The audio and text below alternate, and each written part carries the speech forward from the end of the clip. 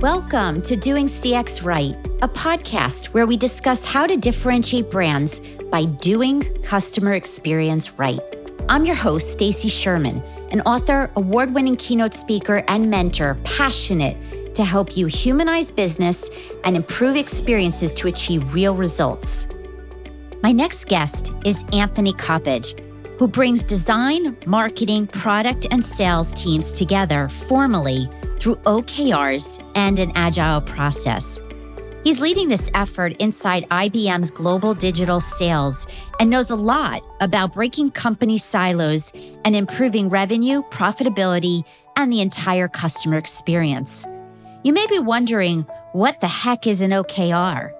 What's all the hype about being an agile business?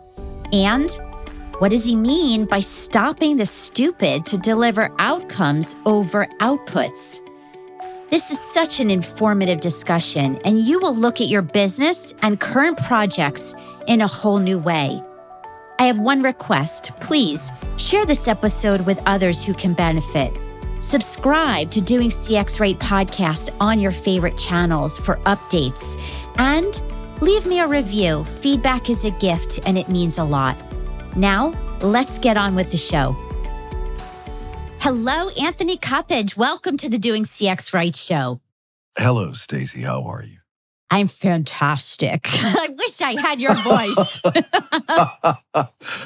That's funny. I appreciate that. Oh, it is just music to my ears. Well, who are you? What do you do? Because clearly there was radio in your background.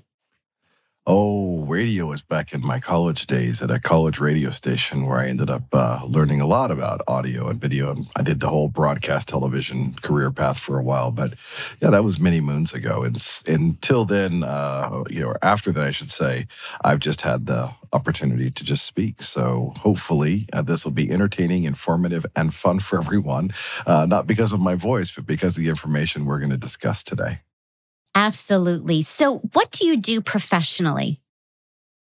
I am the lead for the transformation for digital sales at IBM.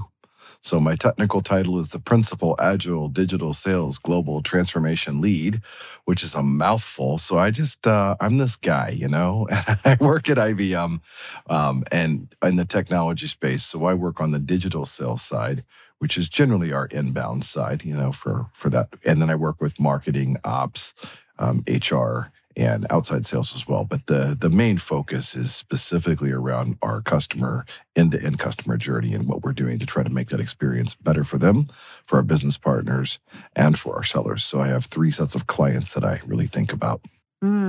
Which makes perfect sense why you're on the Doing CX Right show, I must say.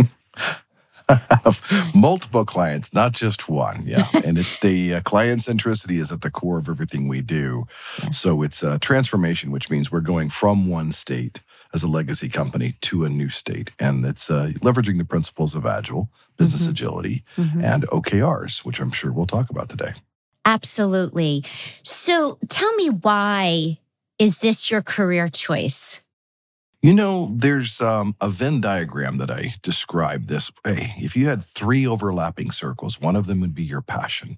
That's what you cannot not do. The thing that just oozes out of you. Then you've got your capabilities where you've got skills and experience and capacity to do things to deliver value and create value. And then you've got profitability where you can actually make an impact and have a career or a job and get paid for that. A lot of people have 2 of those 3. I want all 3. So I want to be right in the middle. And I don't think that's happiness. I think that's fulfillment. And so for me, being the way I am is a choice. And so I want to bring all of me to everything I do. So there's not an Anthony at work and an Anthony at home. There's just Anthony. And I don't make that distinction in terms of how I represent or how I bring myself. So why I am the way I am is that I've really learned how to identify my strengths and manage my weaknesses. So like a lot of us, I've done the Myers-Briggs, the Strengths Finders, even the Enneagram, but I found that it was the combination of understanding the know thyself, to metnosce in Latin, know thyself. And to do that self-awareness has enabled me to say, I know what I'm really good at. I know what I'm not. And I want to take what I'm good at and manage my weakness. I'm not trying to make a weakness a strength or become well-rounded. I'm trying to be disproportionate and bring disproportionate value in the areas where I'm extra strong. So I fell into that over time and understanding about that. And then therapy and counseling helped. But ultimately, it was about 8 years ago that I really began that intentional journey of how do I make that shift. And it's been a really hard but rewarding and fulfilling ride since. I love how you're using the word fulfillment, because that's so much about experiences, and we have a choice in our experiences and fulfillment. And this whole episode could just be about that. What's a fun fact that people may or may not know about you? Let's see. My grandpa he's passed, a very famous jazz musician. And he played with big bands like Duke Ellington and Count Basie, Stan Kenton. So you name it, he's been there. And when he came to visit us when I was 13, he lived in Germany, and he led a band over there as part of the Stuttgart Philharmonic. And he came and stayed with us during the summer. He practiced every day upstairs. And he said, "Hey, son," he always called me son. He said, "Son, I'm going to have some of my buddies from my big band days call me while I'm upstairs practicing. So when they call, will you just get their name and let them know that you're going to come get me? And then I'll take the call." Sure. So this is 1984 or whatever. And the calls would come through, and there'd be these people calling, asking for butter. So Bobby Burgess, his nickname was Butter. And I'd ask who it was, and I got to talk to some really neat people. I got to chat with Doc Severinsen, who led the band for Tonight Show with Johnny Carson back in the day. He and my grandpa used to travel through the South in the 50s and 40s, and they would stop in the bus, and they would go in and get food for the band, because back then the black band members wouldn't be served. So they were the only two white guys. So they would go in and say, "We've got a basketball team. They're all asleep, so we're coming in to get all their dinners. We're going to take it to the bus." And that's how they ate on the road. I got to meet Slide Hampton, great jazz trombonist. Stan Getz, I played saxophone, so that was neat. But this is we're probably going into too much detail. Sorry. It was a neat thing to have a grandpa who was in those circles, and then being able to talk to Frank Sinatra and hear a story about how my grandpa whooped him and his buddies at poker in Vegas, and went and bought him Aston Martin with the winnings that night.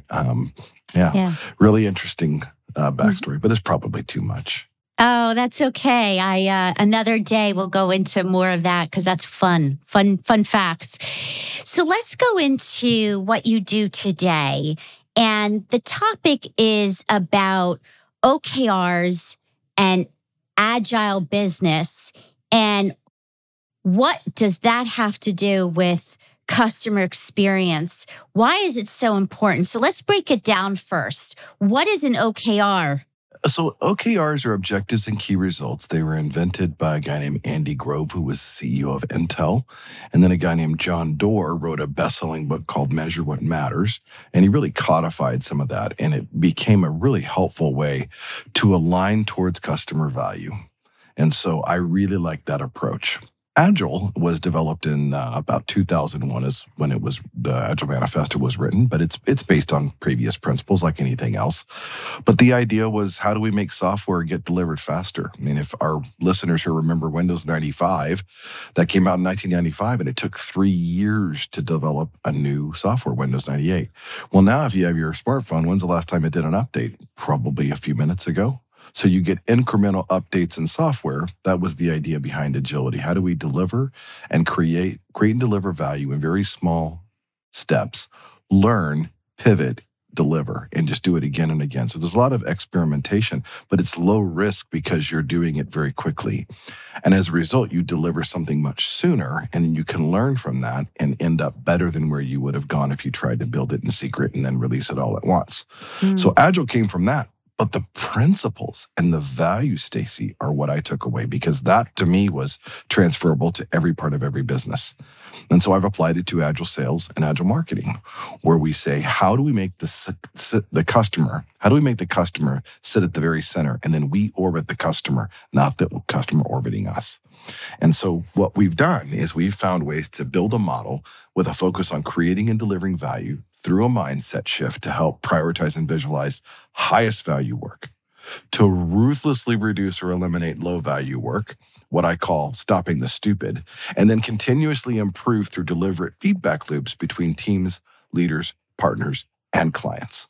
And so those feedbacks help validate the data or unvalidate the data so that we know how to make better choices.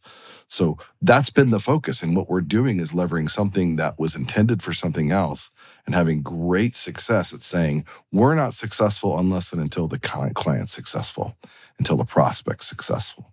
And we've applied that with sales and marketing to really focus on what's in it for them, not what's in it for us. And most businesses built their KPIs around what's in it for them. We want this revenue, we want this margin, we want this market share, we want whatever. Fine, those are great. We should know those. But then we should go build and create value and deliver that value for the benefit of the customer. Because if we do that consistently, well, and at scale, we do hit the revenue, the profit, the market share. Those become the byproducts. They're no longer the points. So that's a shift from 20th century thinking of business of what's in it for the shareholder or stakeholder to what's in it for the 20th century, what's in it for the client, where the power has shifted. And we're recognizing that and then actually leaning into it. So you talk about stopping the stupid, which is very catchy. But what does that mean? What's the stupid in air quotes? Let's do an easy one. How many people are in too many meetings? Right? Like the hands go up. Look at LinkedIn, look at Twitter. But it's just easy. Everybody talks about this meeting could have been an email, right? There's a reason for that. And what it is there is a legacy mindset that says we need to bring people to talk about everything. But that's not actually true. What you need is people to have information to make informed decisions, but that doesn't require a meeting. A meeting really should only exist as an example here to make a decision or to solve a problem or both.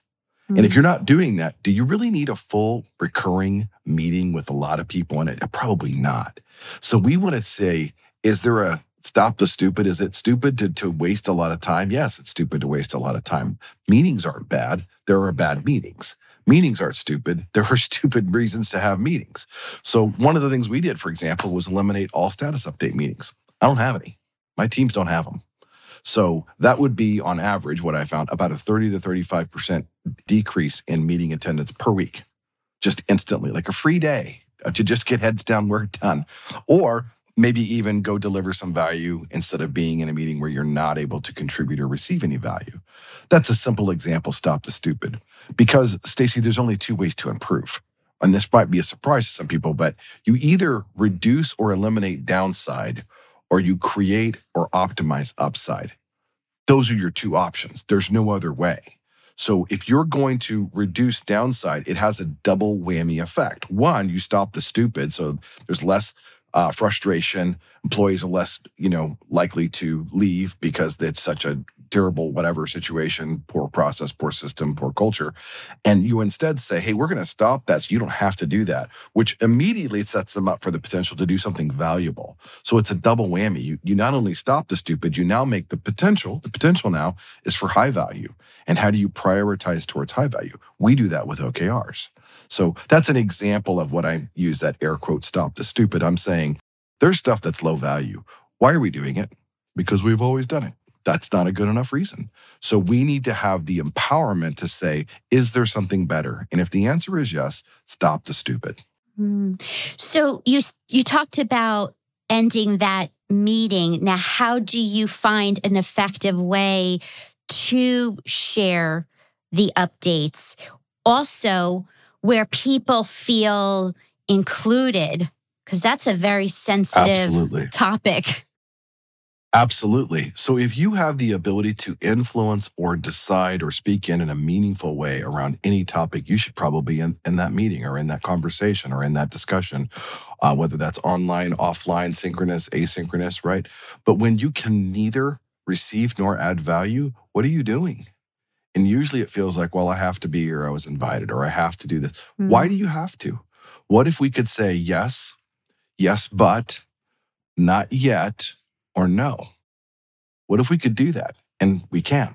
So part of what we're doing with OKRs, you asked, what do we do if you don't have status updates? How is status shared? We represent the status real time all the time. So we use software for this. We use Workboard.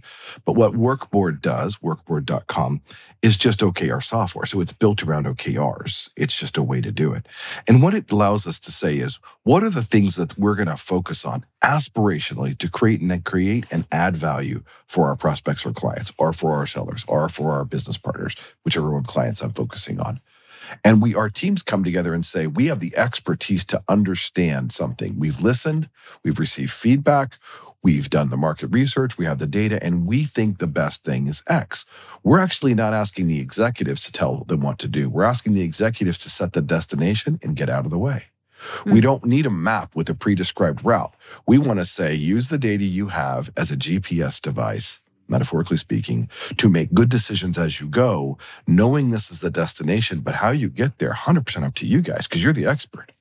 So we want to empower those teams to do that. Well, when you do that and we visualize it, we can see, what did we commit to?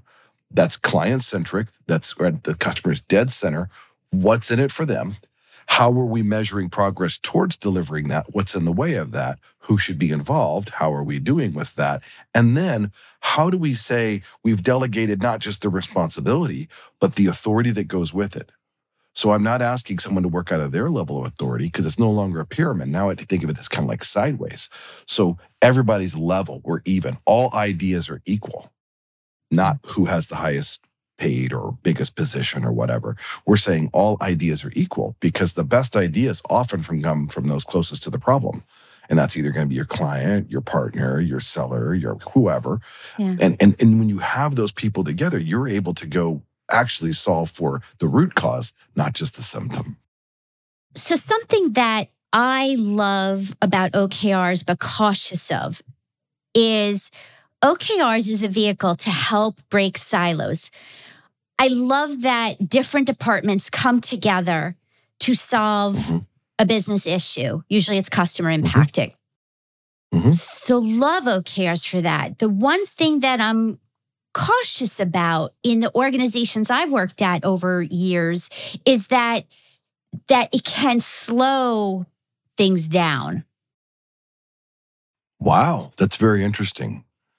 So I would wonder if the way it's been done has been a problem, because the way, I'm going to just take it right out of the book from John Doerr, right, or from Andy.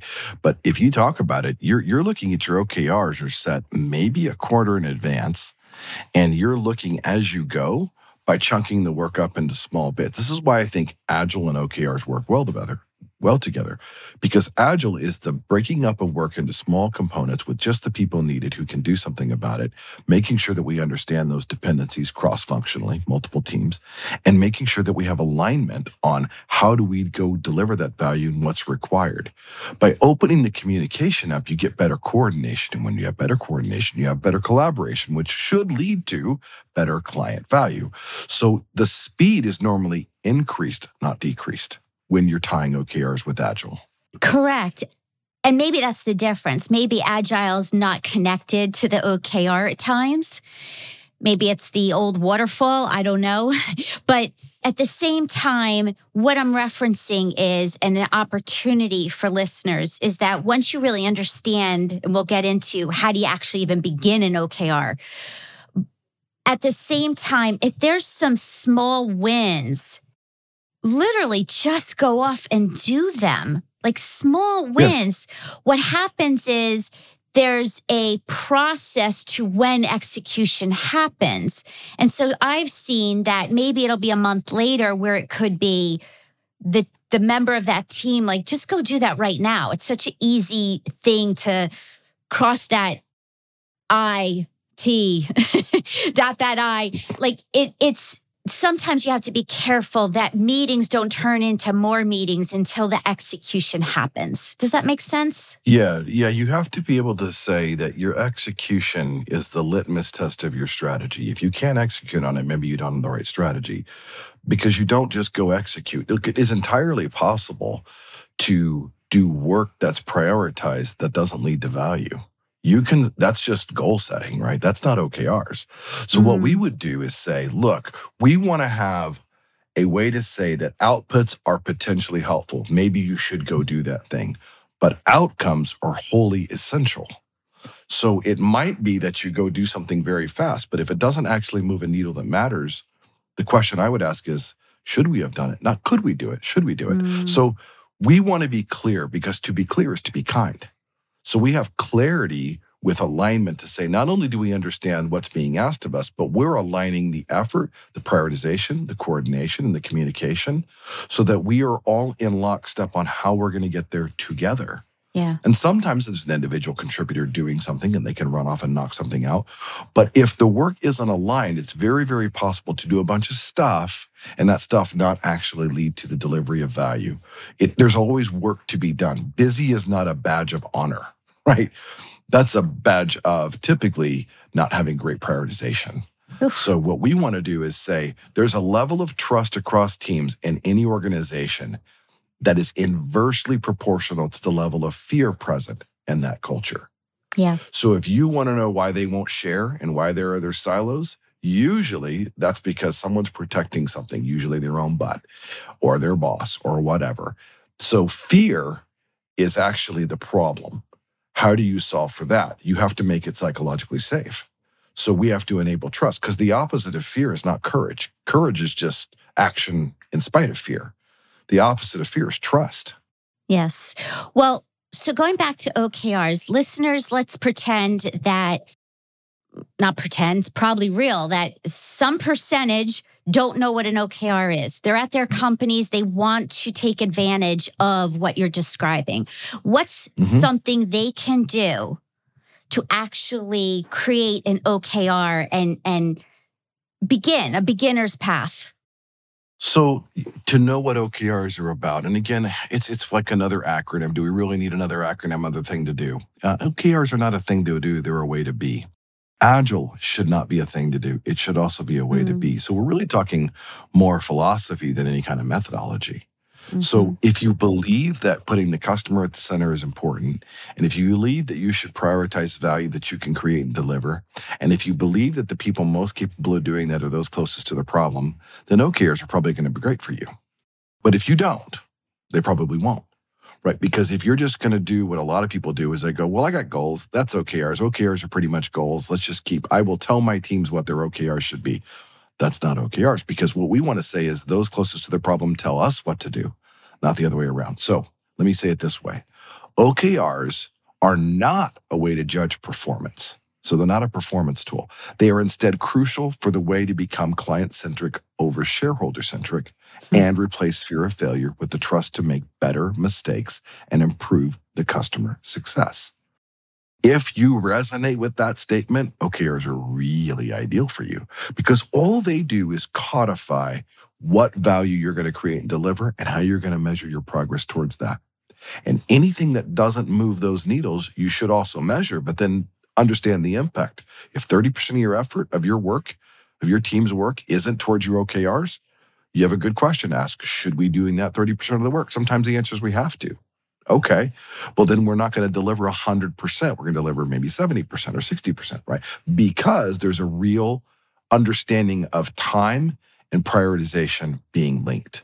So if you want to understand why we do or don't do something, ask that question.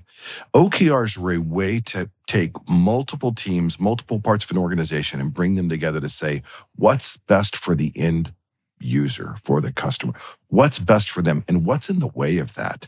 So much of this is about how you prioritize what you're not going to do, or what you're not going to let keep happening, versus what you're going to go build and do brand net new.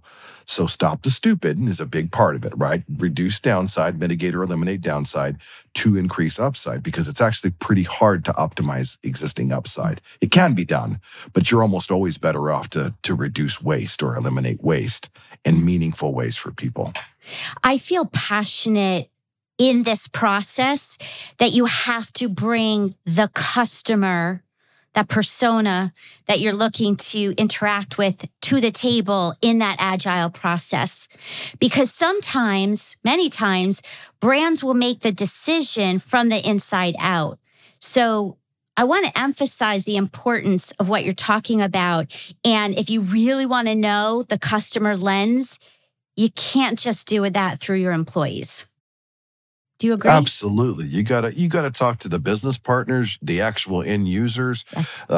everybody that's involved in that value chain. You need to talk to them and ask them what was their experience like, what went well, what didn't, and what would make it so much better, what would make it 1% better, 10% better. What are the little things that it's just kind of a hassle? And if you just get rid of those little things, you're actually starting to make bigger strides towards building the trust of then solving for the big things. You don't have to go, knock down the big thing. You can go do a bunch of little things that help people feel that A, feedback is valued, and then B, acted upon. Because when you do that, people do two things. They give you more feedback and better quality feedback because it's worth their time now. You've demonstrated that their feedback leads to change. Mm-hmm. So OKRs are about client-centric outcomes. So an outcome is always measurable across two dimensions: value to the customer and the level of investment required. So if you want to understand that helps you with basically ROI calculation. I mean, that's really what we're talking about. But who's ROI? The customers. In fact, I have a deck that I share 5 gauges on in sales, and I talk about this, that there's 5 things most sales organizations would measure. They would measure new logos, brand new customers that they've never had before. What was the yield of new compared to existing? The customer satisfaction surveys like NPS or something like that. Customer retention, what's the churn rate? Customer referrals, and customer lifetime value. Those are the 5 things that around customer centricity you're going to measure. And this also works in support organizations, not just sales. Everybody's trying to figure this number out. But we're looking at those for what's in it for us. What was our number of new logos that we landed? What do the customers say about their satisfaction with us? And I want to flip these and go, what was the number of new logos that now can do something they couldn't do before? How much more successful are they because we helped them and we're partnering with them? What was their satisfaction with their customers now that they've added this functionality, feature, benefit, whatever? What was the retention rate that helped them retain more of their clients? I'm actually trying to take their metrics, their KPIs for success, and understand those and make them part of my value understanding. Because when I understand what they value, I know what to value. Right? So when you want to know what kind of outcomes to achieve, the kind that make them successful. Yeah. So we should benefit from that. That should increase revenue and profitability, assuming we have a good product and we're priced well or service. But ultimately, you're focusing on what's in it for them so much that the natural byproduct is you win. Yes. But it's not the point. That's the biggest shift here about customer centricity that I think is so valuable. When you put them first, they may not always be right. The customer is not always right. You never make them wrong, right? So what we want to do is figure out how do we help them be successful. The more you listen and learn and ask and get that feedback about what success means to them, for their clients, and for their organization, how much better can you go create and deliver that value? Yes. I say a whole lot better. Absolutely. Well, with minutes left, I told you this would go fast. Yes, ma'am. So 2 questions left. What's the best leadership advice you've either been given or received? Or you've given or received, I should say. Well, that I've given? Let me go to what people have given me. I think I would be more comfortable with that. Best leadership advice. Do the right thing is going to be probably something that everybody's heard. But to me, that means something very particular. What's the right thing for their benefit, not for mine? So I got to think about what's in it for them. If you've ever been in someone else's shoes in a situation, you can have empathy for that. If you have not been in their shoes, you cannot have empathy for that. You can have sympathy for it. I can sympathize with it, but empathy is putting yourself in their shoes. So even if you've not been through it, empathy is saying, I can imagine what it would be like if X happened. Yeah. Think about what it's like in telcos. We use Verizon. And Verizon has a deal for new customers. I don't get that deal. That doesn't feel good, right? So I want to know, why is it that if it's statistically proven it's harder to keep a customer than get a customer, why do you prioritize getting customers and not prioritize keeping customers? So I actually want to understand what's doing the right thing there, keeping your customers happy. Do you want new logos? Of course you do. You want new customers? Of course you do. But gosh, take care of who you have first. I've never understood that. I'm sure there's math behind it, but ultimately doing the right thing is doing the right thing because that's the right way to treat a customer. Yes. And I want to value them, not just get the value from them. And the last question, as we end this? If you could go back in time to your younger self, let's say 20, based on what you know now that you didn't know then, what's the one thing you would say to younger Anthony? The nurture that you had in an abusive family dynamic does not have to define your future. If you're willing to look at the lies you believe or were told about yourself and replace them with the truth, the freedom you have to choose differently is unlimited. That's poetic. Thank you. That's what I would do. I would definitely do that. Love it. Well, thank you so much for being here, sharing your wisdom. And I'm going to make sure in the show notes people know how to get in touch with you and social media links. And thank you, really, for being here. Oh, thank you.